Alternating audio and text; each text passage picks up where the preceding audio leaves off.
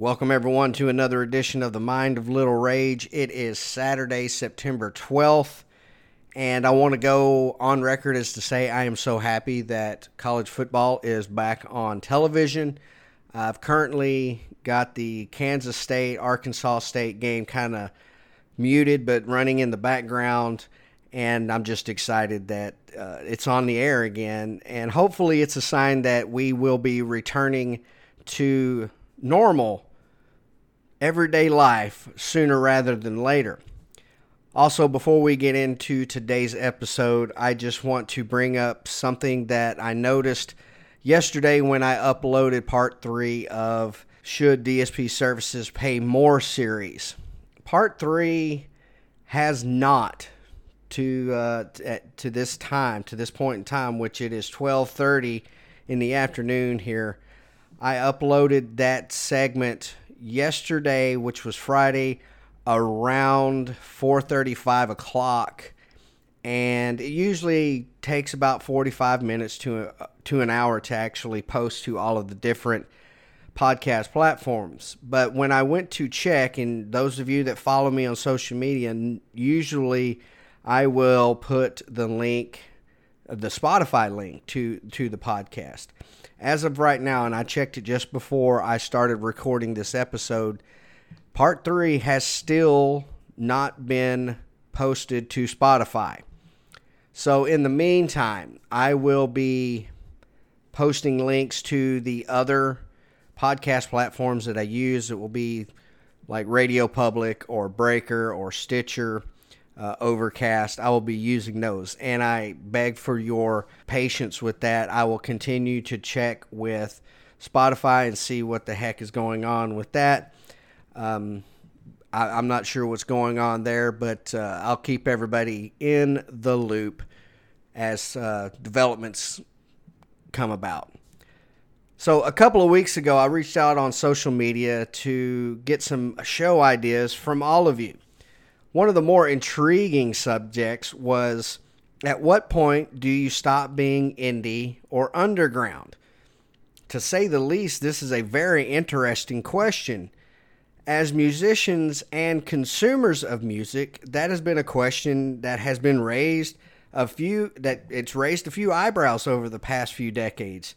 There are several instances where a band has been lambasted for forgetting their indie roots.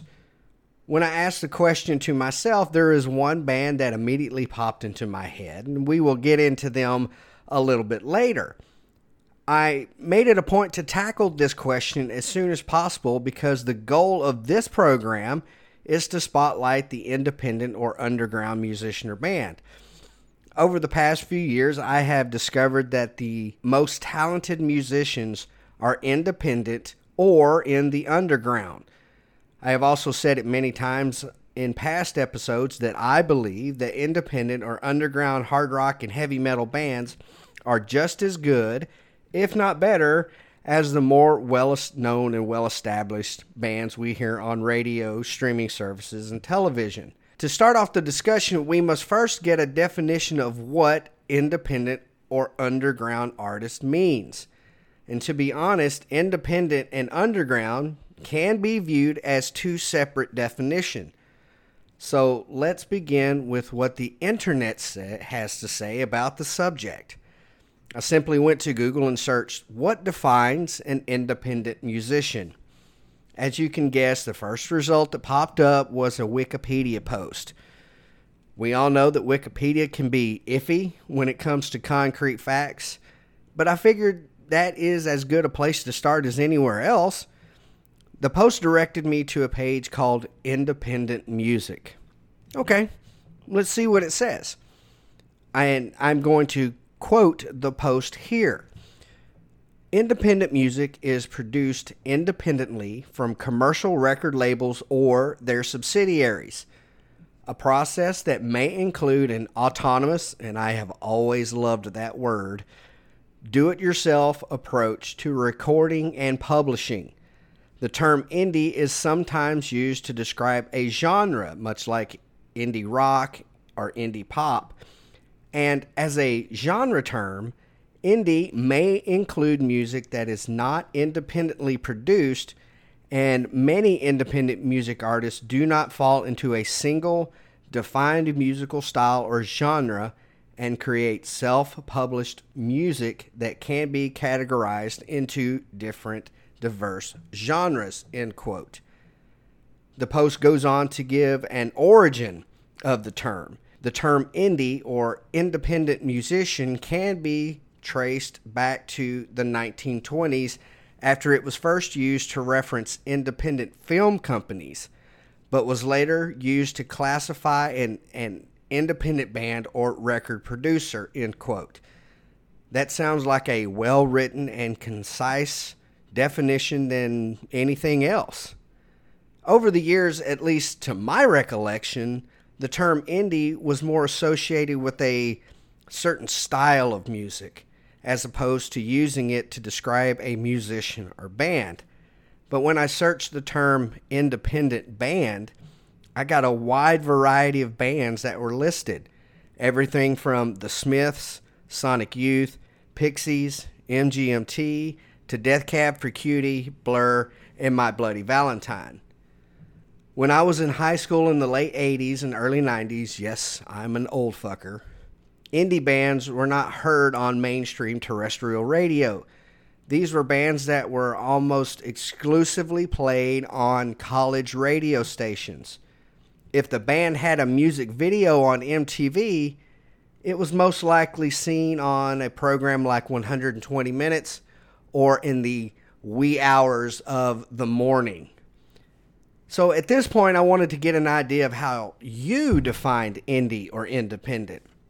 And I received several responses to the question I posed on Twitter and Facebook.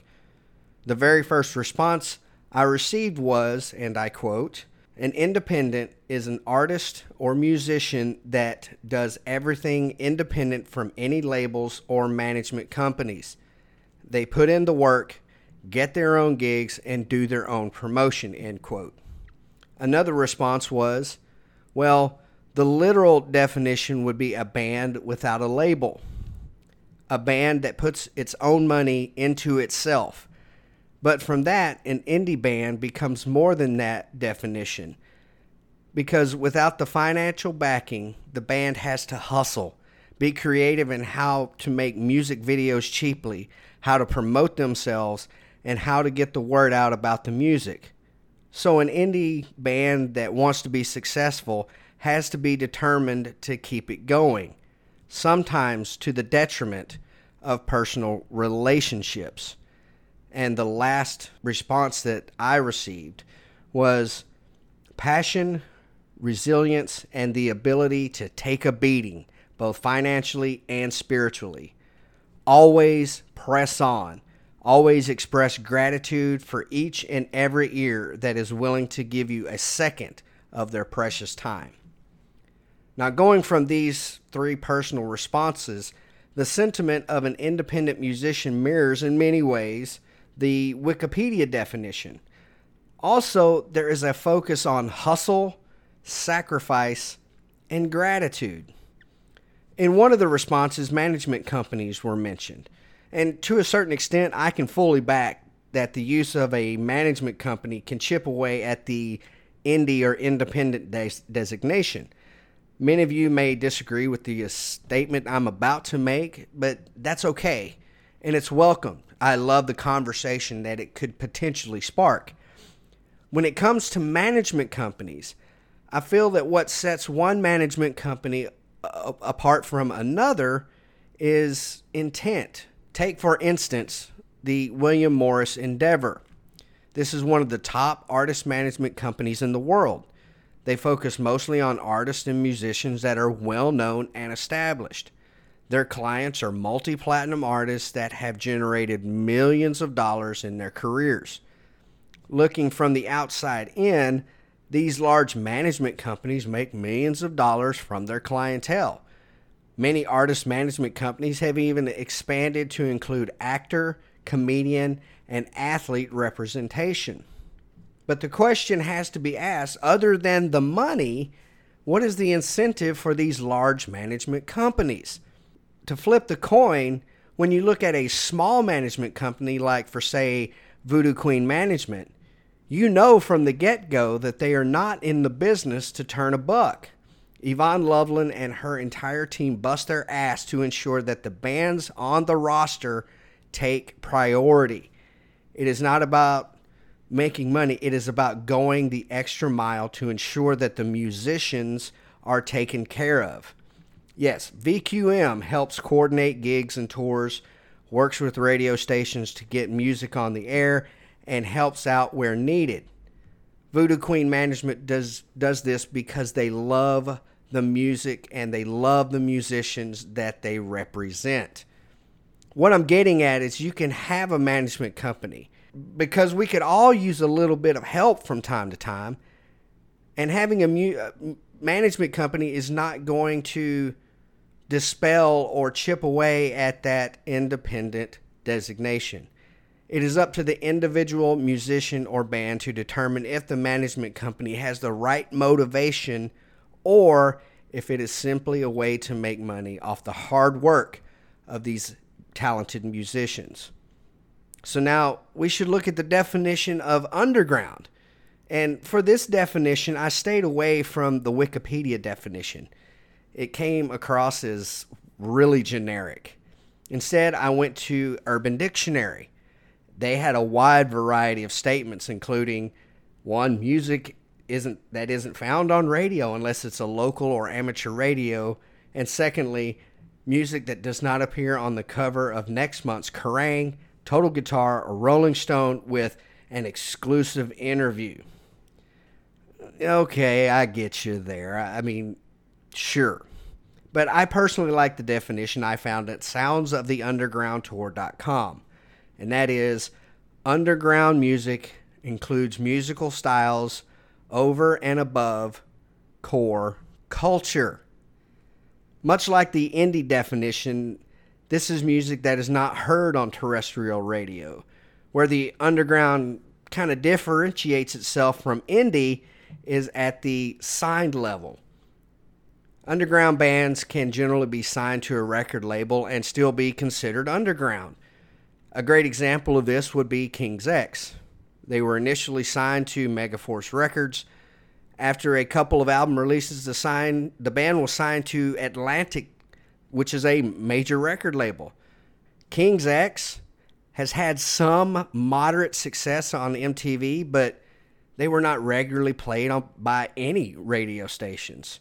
They never broke into the mainstream, and to date have never had an album gain gold or platinum status. To me, King's X is an underground band.